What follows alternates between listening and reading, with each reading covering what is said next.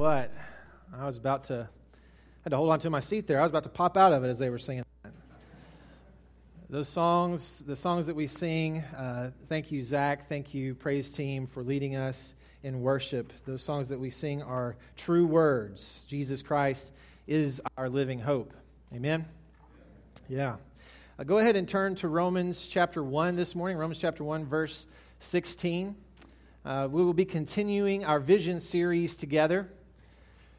Over the past 3.5 weeks, this is now week number 4, that we are looking at kind of this idea. As a church body, what is it that we're going to be about? What are the things that we are saying truly matter and need our time, attention, and effort? If we're going to be the people that God is calling us to be individually, if we're going to be the church that God is calling us to be, what is it that we should give ourselves to? And so we're asking God to clarify from His Word what it is that we should be focusing on. And that's the heart of this vision series. And so 4 weeks ago, we started with the idea of worship, just very simply saying this: if we're going to have a vision, we need to start with God. We need to start with looking at Him. And so the idea then is that we need to worship God together. We need to come together as God's people. We need to receive and reflect His glory. We need to honor God. We need to see Him clearly. And so that is kind of captivated by this idea of love. If we can go ahead and get the kind of the fun picture one more time on the screen. But it's love, that we need to love the Lord your God with your heart, your soul, your mind, and your strength, with all that we are. And so that we would come here on Sunday mornings and we would start here in a worship service. And then the next thing we talked about the following week was living life in authentic community. It's very clear that God has made us for relationships. It's not enough just to come to church and sit in an audience and be invisible in a crowd. We desire and need relationships in our lives. And we very simply believe this: as Christians, we should be the best at providing authentic community and relationship to one another.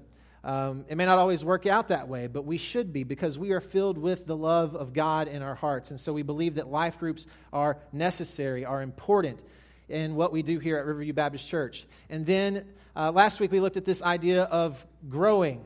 And the main idea there is discipleship. You see, training for ministry. But the idea is this: God has given us something to do. God has saved us from something, sin, and He has saved us for something, to know Him and walk with Him and pass that on to other people. And that process is called discipleship. Go and make disciples, Jesus said. And so that is worked out in our lives kind of with two big ideas. Number one, abiding in Christ, that we would live with Him and we're filled up with His Holy Spirit. And then as we do that, we don't just hold it to ourselves, we share it with others. And so whether that is another Christian that I'm intentionally investing in, whether that's a lost person, all of this is part of the disciple-making process, helping people come to take their next step in Jesus Christ. And so we looked at abiding in Jesus, and then we are called, Jesus says, my Father is glorified in this, that you bear fruit, in John 15. So we're called to bear fruit, and we believe that bearing fruit looks like working out the fruit of the Spirit, but then also bearing fruit and making disciples, finding people to be intentional about investing our lives in. And so this week, we're kind of looking at then the next step is going. And we're going to see in Romans 1:16 what that might look like. Romans 1:16 is famously known as kind of the thesis statement of the book of Romans. And the book of Romans is considered by many scholars to be the greatest explanation of the gospel ever put on paper. It is a book filled with the gospel. What we need, our problem, our sin issue, is what is displayed early. Then how we can receive it by grace through faith. And then how we can walk and live in that faith as a Christian, and what that should look like and how that should change our lives starting in chapter 12 in practical ways, the ways that that should transform us, and we should live out our faith in our daily lives. And so today we're going to focus on this thesis statement, Romans 1:16. And really there's a lot that we could unpack here. We don't have time to unpack everything that's in this one verse, but we will focus on this idea. It's very easy for us, a lot of times I think we kind of misspeak when we talk about church. We all know this truth in our heads, but I think it's good to be reminded of this. We talk about church and we say, I'm going to church today. And it's very easy for us to begin to think of church as a place. that church is these four walls in this room. But the reality is we know that's not true. That church is the people. Church is the body of Christ, the people that know Jesus Christ personally as their Lord and Savior. And so someday, if this building ever burns down, Riverview Baptist Church is going to keep going on, right? We are the church. And so these first three pieces focus a little bit inwardly. But today we're kind of shifting to start thinking about what are we doing outwardly as a church. Very simply this: we are gathered here and we are present now as the church in this room. But Monday through Saturday, if we are not present here, where is the church present? Out there.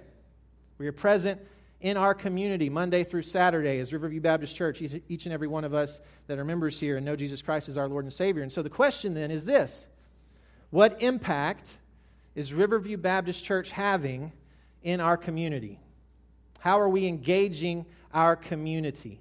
And so we need to talk about some strategy, and we'll do that. But more importantly, we're going to see, I think, the absolute key to engaging our communities well in Romans 1:16, okay? So let's go ahead and stand in honor of the reading of God's Word this morning. We're just going to read one verse together.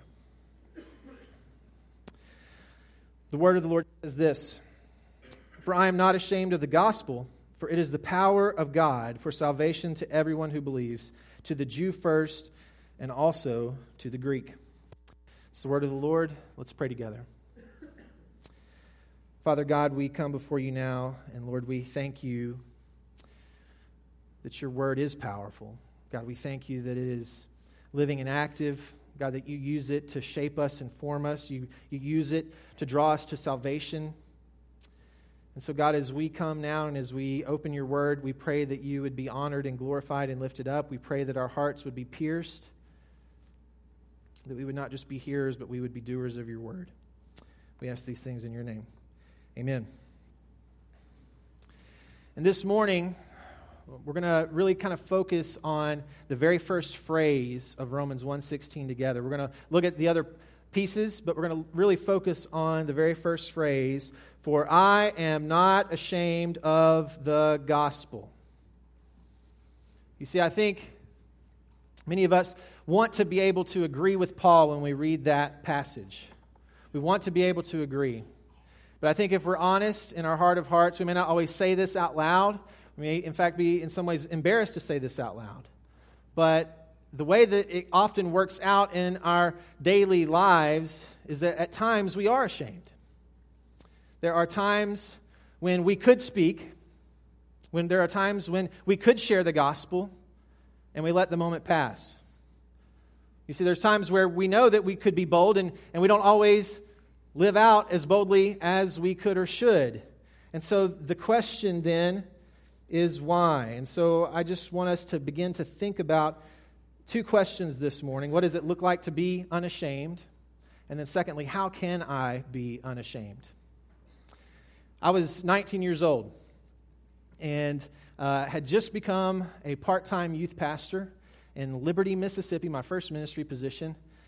Liberty, Mississippi, if you've never been there, has 2 stoplights, a roaring metropolis. And so I started my ministry career there, and there were 5 teenagers a part of that youth ministry, and I had the joy of pouring into them. But I also had the joy of learning much as I was there at 19 years old in ministry. And after having been youth pastor for about 4 weeks, my family and I took a vacation. We went to Colorado and went skiing, and for the very first time, we were up there on the mountain skiing. And like most 19-year-olds on vacation, I was concerned with one person while I was out there, and that person was me. And so I'm out on the ski slopes, and I'm having a good time. And Dad knew that we had no experience whatsoever, a bunch of Mississippians on the mountain, and so he paid for us to get some ski lessons. And he had 2 days of lessons, and the individual that gave us lessons was a really fascinating guy. He's one of these guys that kind of grew up in the 60s and never came out of it, if you know what I'm talking about. He decided to just kind of stay there, and so he's at the mountains. And but he was incredibly relational man. And he said this, he said, "Here's one of the things I want to do. I'm going to teach you to ski, but I also want to invest in you." We thought, okay, that's interesting. And he said, "I want to get to know each and every one of you personally. And so what I'm going to do, we got 2 days together. As we're training, I'm going to ride the ski lift up with each of you individually. And I want to hear your story, and I want to share my story with you, and I want to get to know you in a more personal and intimate way. And I believe that'll help me coach you better. That'll help me be a better instructor. And so Dad went first, and then Mom, and then little brother. And then on the next day, little sister went twice. And so I kind of made it the first day, and I made it through the morning, and I made it kind of into the afternoon. I'm thinking, I'm going to get off the hook. I don't have to do this. That'll be great. And right towards the end of the day, on the last run down the mountain, he says, Michael, let's ride up the lift together. So we go up the lift, and we're kind of making small talk. And then suddenly the small talk ends, and he says this. He says, hey, Michael, you see, he knew, I guess from talking to my parents, that I was a youth pastor part-time. And he says, hey, Michael, I want to know something. I want to know what you believe. And in that moment, I knew exactly what he meant. He wasn't talking about, I want to know what you believe about the best way to bake a cake, or I want to know what you believe about who's the best football team. He was saying, I want to know what you believe about God. And he began to go into this little kind of spiel about how he's here, and he's been at the mountains for a long time, and he knows the mountains were here long before he was ever here, and he knows the mountains will be here long after he's gone, and he's wondering who it is or how it is that the mountains came to be here. And so perhaps there's not been an easier or more open situation for someone to unashamedly share the gospel. But the way that this worked out in my life as a 19-year-old boy who had not been trained and had honestly been raised in church and in some ways taken the gospel message for granted is this. It didn't work out where I was unashamed. I kind of stammered and stuttered and muttered my way through some sort of very unclear gospel presentation that he needed Jesus and Jesus died for him and that Jesus rose again so that he could know God. And about 15 or 20-minute ride up the slope, right as we're arriving, I've kind of sort of finished and then just redirected the conversation as quickly as I could. And God used that moment in my life in a really powerful way. He used that moment to show me very simply this, Michael, you weren't, because I knew Romans 1:16. In fact, I had it memorized. You weren't as unashamed as you thought you'd be. So next time, what are you going to be doing differently? What are you going to do differently? And I realized, Lord, I don't ever want to have that experience again. Not because it was so embarrassing. It honestly wasn't that bad. But I don't want to have that experience again because I don't ever want to be ashamed of my Jesus. I don't ever want to be ashamed of the one who died and rose for me. And so I began to study and I began to think and I began to look more carefully into how to present the gospel. And I even went back in realizing how poorly I had done. I tried to find this man and track him down and write him a letter and just explain, hey, forgive me, I didn't have it all together that day. I was kind of on vacation and zoned out and ill-prepared. But what I want us to do this morning is just to look then at this question, how can we live unashamed? How can we live unashamed? What does it look like? Let's look at the first question. What does it look like to be unashamed? I think Paul has a very specific idea when he says this idea of unashamed. I believe, firstly, that this idea of shame is associated with two major words, generally two words. Number one, the word is embarrassment, and then secondly is guilt. And so if we're going to be unashamed as we present the gospel, there needs to be two qualities that mark us as believers. Number one, we need to be without embarrassment, and we need to be without guilt. And I want to kind of unpack that even a little bit further. You see, embarrassment is rooted in self-attention, in self-focus, in self-sufficiency, in self-saving. It is about me, it is about my way and my thoughts and my pride and my image. And it is the natural operating procedure of every person on the planet that we would go around collecting honor, collecting glory, collecting an image for ourselves, building ourselves up. And so what happens is very simply this. We're trained early in life. We get awards and trophies as we play sports. We get things, we get medals, and we get grades as we go through high school and into college. We graduate with honor, right? Summa cum laude. And so there are these ideas that we are almost taught without actually ever being maybe expressly said, that you have an image, you have a picture, a portrayal of yourself that matters, and you need to protect that and you need to guard that. But Jesus calls us to lay it down when we follow him. You see, Paul had reason to be shamed. As Paul went on his missionary journeys, many times he was taken and he was stripped of his clothes and he was beaten and he was made a spectacle of. He oftentimes was put into situations and places that would be considered very shameful, someone that you don't want to be around, someone that you don't want to associate with. And Paul still says in Romans 1:16, towards the end of his ministry, I don't care, I'm unashamed. You see, babies are very different than adults in many ways. I have a baby in my home right now, and he is teaching me a lot, and so I talk about him a lot. His name is John, and like I've said, he's about 9 months old at this point. But one of the many differences, like I said, there are many differences. Most are physical, but one of the big differences is actually internal and intrinsic. You see, John doesn't care what people think. He doesn't care what I think. He doesn't care what you think. The President of the United States could walk into this room, and if he's having a bad day, John's going to let him know about it, right? Because he doesn't care. You see, John will eat dinner, and as he is eating his dinner, he will get food all over his face. He'll rub it around and smear it around. He'll get food on me, and if you're with us, he'll get food on you, and he will not apologize. Because he doesn't care what you think. And in some ways, it's kind of maddening. In some ways, it can drive you crazy. But in other ways, it's beautiful. It's wonderful. It's good. It's right. Because, yes, we need to have manners. Yes, we need to be polite. And yes, we need to be considerate of others. But just like a childlike faith, we should not be overly consumed with what other people think.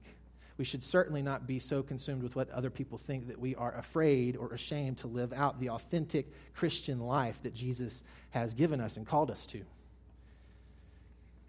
We recently had VBS here at Riverview a couple of weeks ago, and one of my favorite things about VBS is getting to share the gospel with children.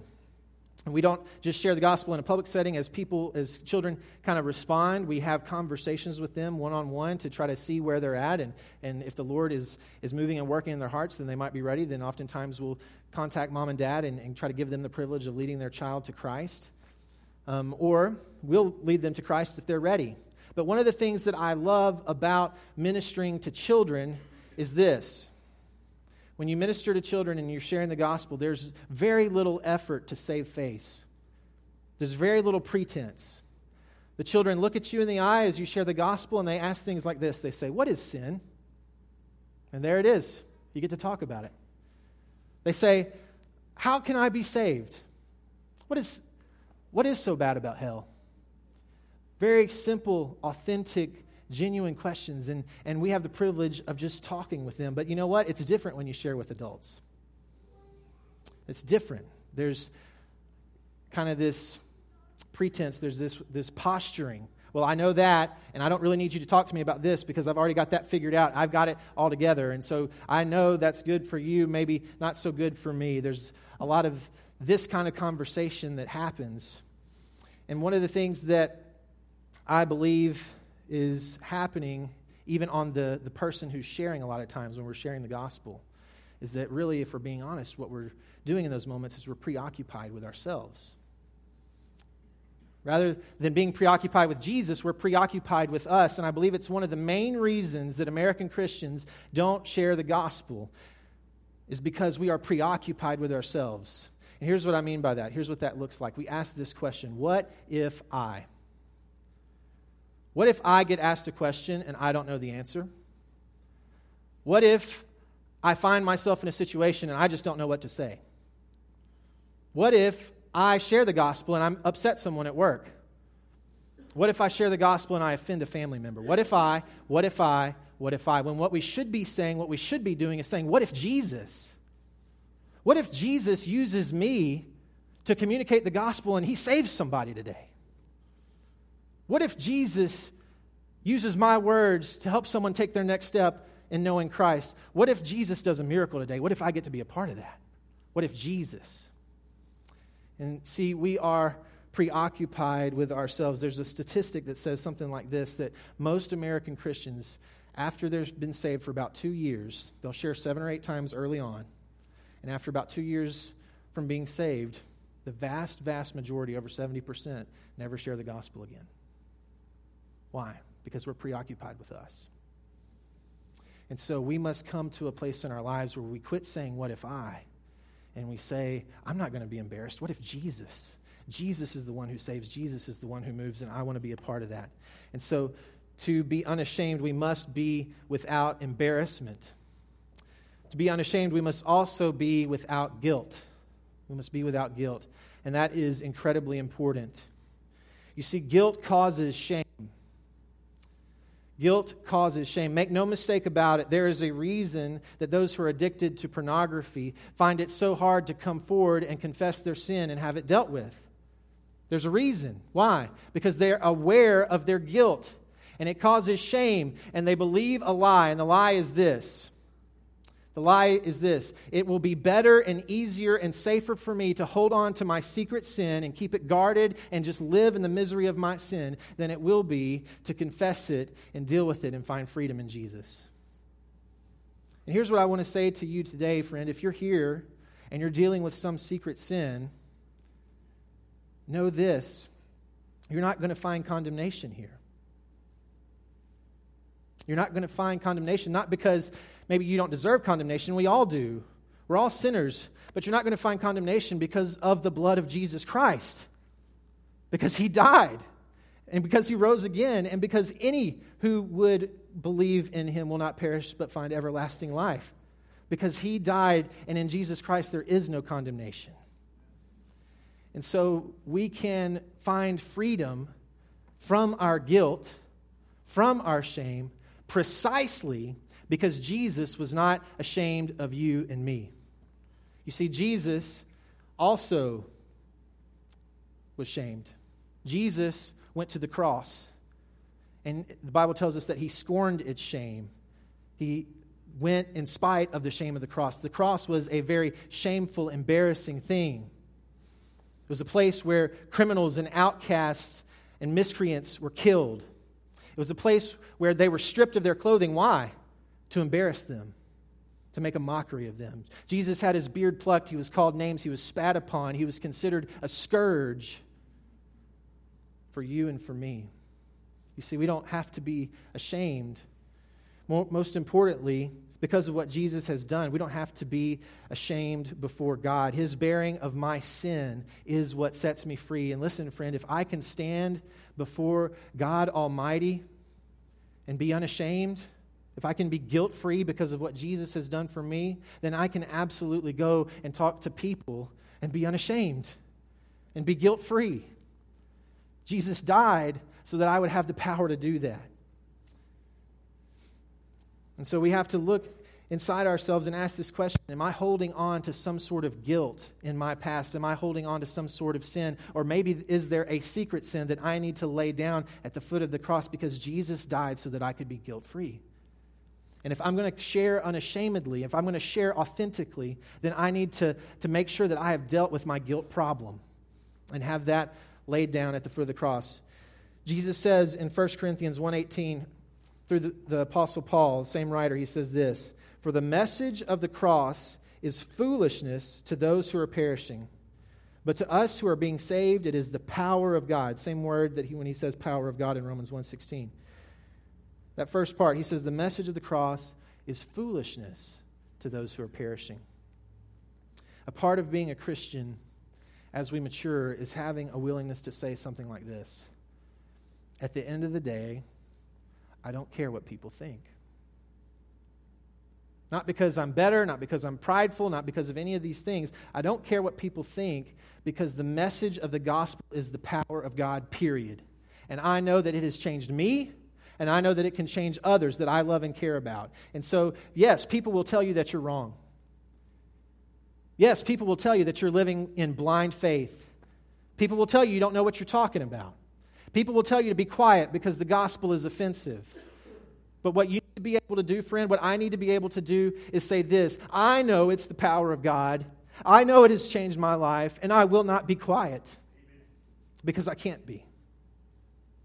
This is what it looks like to stand unashamed. Galatians 1:10, Paul, the same writer: "For am I now seeking the approval of man or of God? If I were still trying to please man, I would not be a bondservant of Jesus Christ." You see, there comes a point in our lives as we mature in Him and as we walk with Him, we understand what really matters is what Jesus thinks. And so I'm not as concerned about what men may say. When I stand before Jesus, I also want to be unashamed. So we must have our guilt dealt with, and we must ask ourselves, am I wrestling with embarrassment? And if I am, then we too need to lay that down at the foot of the cross. So not only do we need to look at what does it look like to be unashamed, we also need to ask this question in verse 16. How can I practically be unashamed? What are some things that I can do to participate with God? God has done much for me to help me be unashamed of Him. How can I participate with Him practically to be unashamed? And I've already alluded to one of them. The first idea is this: we need to recognize and rest in the power of God. We need to recognize and rest in the power of God. Look at Romans 1:16. So we dealt with the first phrase, I'm not ashamed of the gospel. Secondly, it is what? The power of God for salvation to everyone who believes. That's an important word. Again, he says it in 1 Corinthians 1:18, and he says, the message of the cross is foolishness to those who are perishing, but to us who are being saved, it is the power of God. Same word. He uses it at a few other points in the New Testament. The idea is this. The Greek word that is being used is the word dunamis. And it's where we get our word dynamite. Dynamite is explosive. Dynamite is powerful. If used wrongly, dynamite will hurt you. And the same, in many ways, is true of the power of God. God has a power that is different than ours. And we need to rest in that. You see, men, we can do a lot of things. God has given us a lot of power. Our dominion over the earth is displayed in many ways. We can build skyscrapers. We can often dig to some of the deepest depths of our planet. We've explored outer space. We have done some incredible things that display the power of men.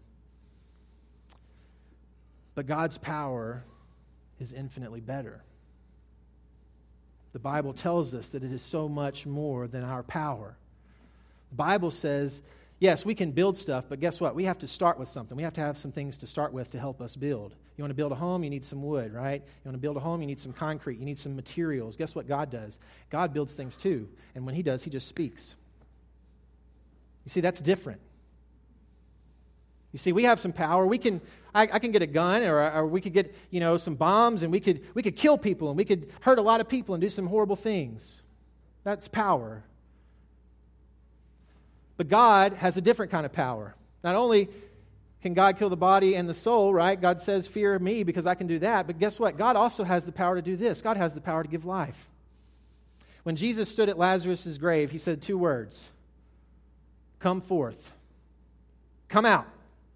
What does that dead body do? Walked out of that grave. That's a different kind of power than you and I have. I don't have that power. And so here's what you and I need to understand. If we're going to be unashamed as we go and we engage our community and we share the gospel, we must be people who rest in God's power so that when I go and I share the gospel message, it's not up to me as to whether or not someone's going to respond the way that I think they should or shouldn't. The power of God will do what the power of God needs to do. And that's enough. And so my job is simply to go and be faithful and speak, and it is the power. The power is coming out through the Holy Spirit, and He will use it as He sees fit. This is how we can be unashamed. The transforming power of my life and every person who has ever known or will know Jesus Christ is the gospel. 2 Corinthians 5:17 says this, if any man is in Christ, he is a new what? Creation. The old has gone, it has passed away, and the new has come. You want to know, I think, the greatest miracle that ever occurs, is incredible as it was that Lazarus was raised from the dead, as incredible as it was when Jesus healed the sick, He cast out demons. I believe that the greatest miracle that occurs is something that we often have the privilege of witnessing. It is when a heart that is rebellious towards God, a heart that loves itself, a heart that is satisfied and happy in sin, suddenly sees the light and is changed in an instant. And that heart no longer wants to live for itself. That heart no longer wants to live in rebellion to God. Suddenly, that life is made new. And they say, I want Jesus. I don't want my way. I want to live for Him. That is a miracle, friends. I can't change my heart. I've tried. You can't change your heart, much less change someone else's. But the God of the universe can and does and will if we will be unashamed. And so, I just want us to remember this. I have never granted anyone spiritual life, but I've seen God do it as a pastor countless times. And it is His power, it is not mine. And as we go, we must remember time and time again throughout history, God has done it. He has taken rebellious people, He's taken broken marriages, He's taken addicted people, He's given them new hearts, He's given them new life, and He has dramatically and radically changed those lives. And who am I to be quiet? Who am I to be ashamed of that? That's a wonderful thing. Why wouldn't I pass that on? We must recognize and rest in the power of God.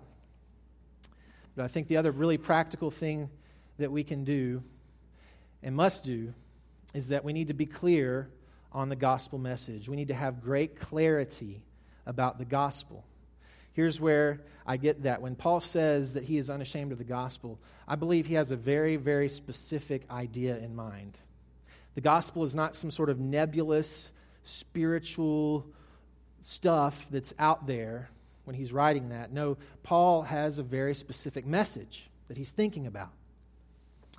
You say, well, Michael, how do you know that? I want you to leave your finger right here in Romans 1 and flip over just a few pages to 1 Corinthians 15. If you're someone who writes or underlines in your Bible, you might underline these verses. 1 Corinthians chapter 15, verses 1 through 5. In very compact fashion, in these verses, Paul explicitly provides a very concise definition of the gospel. 1 Corinthians 15, verses 1 through 5, I'm going to read it to you. It says this.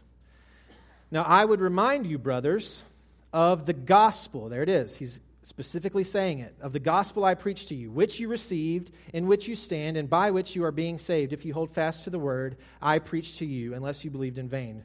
Verse 3. Here we go. For I delivered to you as of first importance what I also received, that Christ died for our sins in accordance with the Scriptures, that He was buried, that He was raised on the third day in accordance with the Scriptures, and that He appeared to Cephas and then to the 12. And we're going to stop there, but he goes on.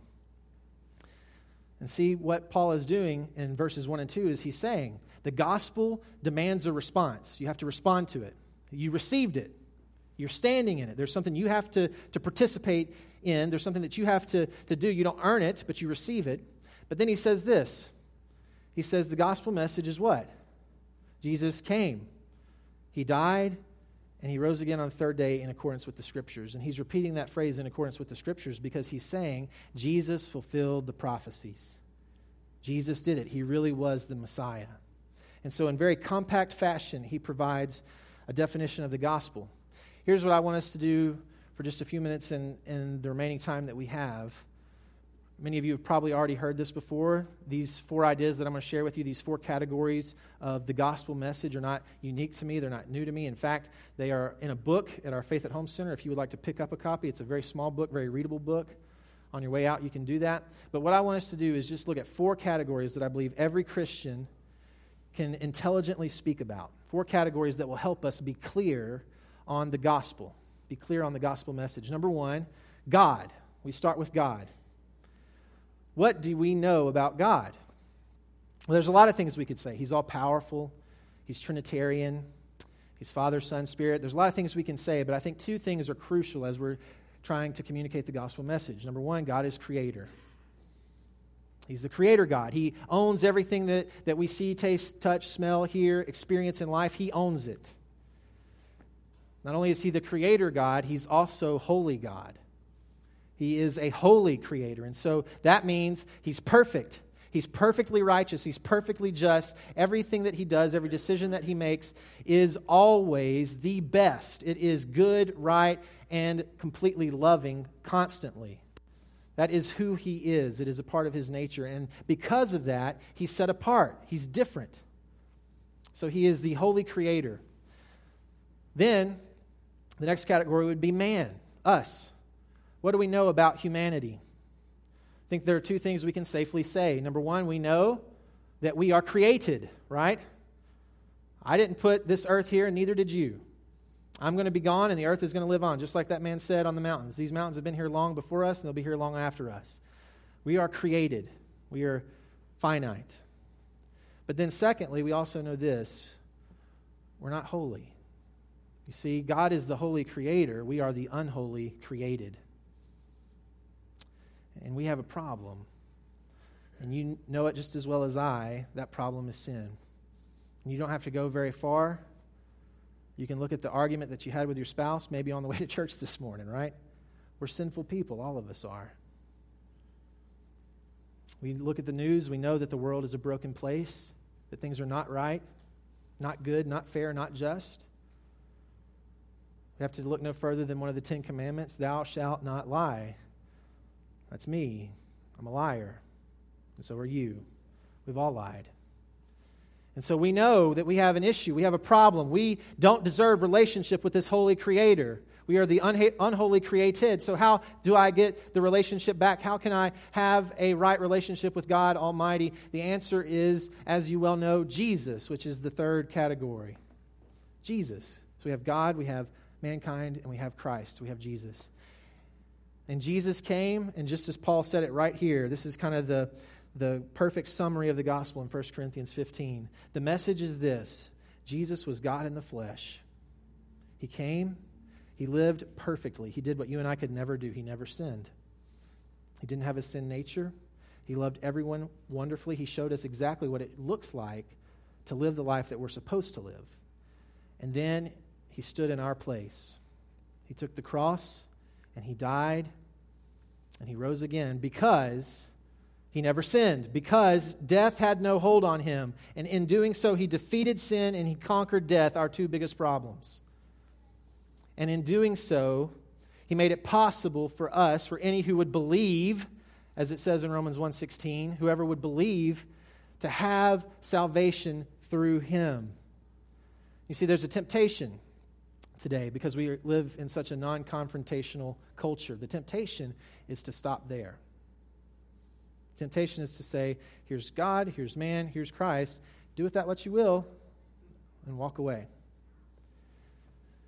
But Paul makes it explicit in the first part of those verses in 1 Corinthians 15, 1 and 2. He says, you received the gospel, you believed it, and you're standing in it now.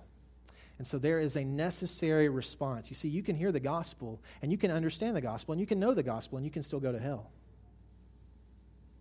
You have to receive it. You have to respond in faith, and you have to follow Jesus. And I think the way that we can summarize those ideas is very simply this: 3 words. Trust, turn, and follow. I need to trust Jesus. I need to trust that he was exactly everything that the Bible says he is, that he really was God's son, that he really does love me, and that the only way that I can be forgiven, the only way that I can be made right with God is to trust in him. Absolutely. Believe. Trust. Then I need to turn. I need to turn away from living for myself, and I need to start going a new direction. I need to turn and live for Jesus. I need to let him be the king of my life. I need to leave my sin behind. It's not that I'm never going to sin again. I will, but I don't love it anymore. I don't live for it anymore. It's not what has captivated my heart. Jesus has captivated my heart. And now I'm going to follow. From this day forward, Jesus is the king of my life, not me. And so Jesus is the one who I live for. We need to turn, we need to trust, we need to follow. And in doing so, we can give ourselves confidence to be unashamed when we're asked that question. We've all had this experience. Raise your hand if you've been with me. You're in school, you're in grade school, and the teacher calls on you. And if you were like me, it's math. You weren't very good at math, and they say, Michael, what's the answer? I don't know, teacher. That's a shameful experience, right? That's not fun. That doesn't feel good. Here's what we can do. Again, it's not ultimately about us, but we can participate with God. We can work with him as we hide his word in our heart, as we work to think clearly about the gospel, we can say when someone says, "What do you believe?" We can say, "I know what I believe. I'm going to share it with you right now." We can have confidence and we can be unashamed of the gospel of Jesus Christ. And so this is who we are called to be. This is what we are called to do. This is why Paul was the way that he was. He went on mission trip after mission trip after mission trip and eventually was killed and died for this message. And so the last thing that I just want us to see and remember is this. Why is Paul writing this letter? He's writing this letter because he's on a mission. You see, the gospel gives us a mission to not be quiet. And so I met a man recently from the United Kingdom. I was on a trip this week. Met a brother in Christ over in the UK, and he was talking about the culture there and how we have some animosity and despondency in our culture, but it's on a different level over there. And he was talking about these two ships to kind of illustrate it. He said, there's two ships titled the Queen Elizabeth. One is the Queen Elizabeth, the battleship. That was the first ship, and it was mighty and strong and powerful. And then there's also another Queen Elizabeth that's a little newer, and it's Queen Elizabeth, the cruise ship. And he said, on Queen Elizabeth, the cruise ship, what happens is literally 2% of the people on the ship do 100% of the work. The other 98% are there for one reason.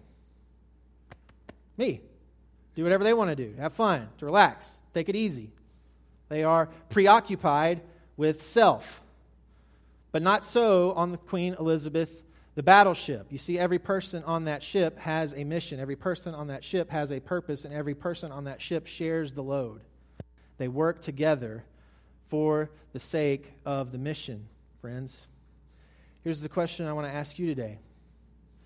Are you on the cruise ship, or are you on the battleship? When you walk out of this room and you go to your work and you go to your family and you go to your peers and your friends, what characterizes the way that you live? Are you unashamed of the gospel? Because I believe much more convincing than any ad campaign, much more convincing than even an invitation to church, is a Christian who walks out of this room and goes to their friends, goes to their families, goes to their peers and says, "I'm unashamed and I want you to know my God. I'm unashamed and I want you to know the one who died for me because he loves me in spite of myself, and he loves you too, and you can have the freedom that I have. I want you to know that." That is so much more convincing than anything else that we can do. And so I just want to encourage you, friend, if you're a Christian, live unashamed. If you're here today and you don't know this God, you don't know the one that I'm talking about, you don't have a relationship with him, know that this message is the power of God to you today. If you will believe, you too can be saved. I just want to ask everyone to bow their heads for just a moment. And just to ask yourself this question: where has the message met me today? What is it that God has spoken to my heart? Maybe I've been carrying around some baggage. Maybe I'm a person that knows Christ, I know Jesus, but I've been living with some sort of guilt for some time now. Or maybe I'm stuck in some secret sin and I want to be free from that sin. Know that today's the day you can do that. Maybe you're here and you've realized, maybe I have been a little embarrassed about the gospel. Ask God to change your heart. Ask God to help you become unashamed. Or maybe you're here and just like I've said, you've realized, I don't know this God relationally. I don't know him personally. He's not my king. I would invite you in just a moment to come down and meet me. I would love the opportunity to pray with you. I'd love the opportunity to introduce you to this King of Kings and Lord of Lords. I'd love the opportunity, even if you're a Christian and you're struggling today, I'd the chance to pray with you. We're going to take the Lord's Supper here in just a minute. The Lord's Supper is supposed to be a reminder of this gospel. But before we do that, I just didn't feel right that we could talk about the goodness of the gospel and the power of God and not give someone a chance to respond. And we're going to sing only one verse. If the Lord is speaking to you this morning, I will be available down front. I would love the chance to pray with you. Please stand and prepare to sing.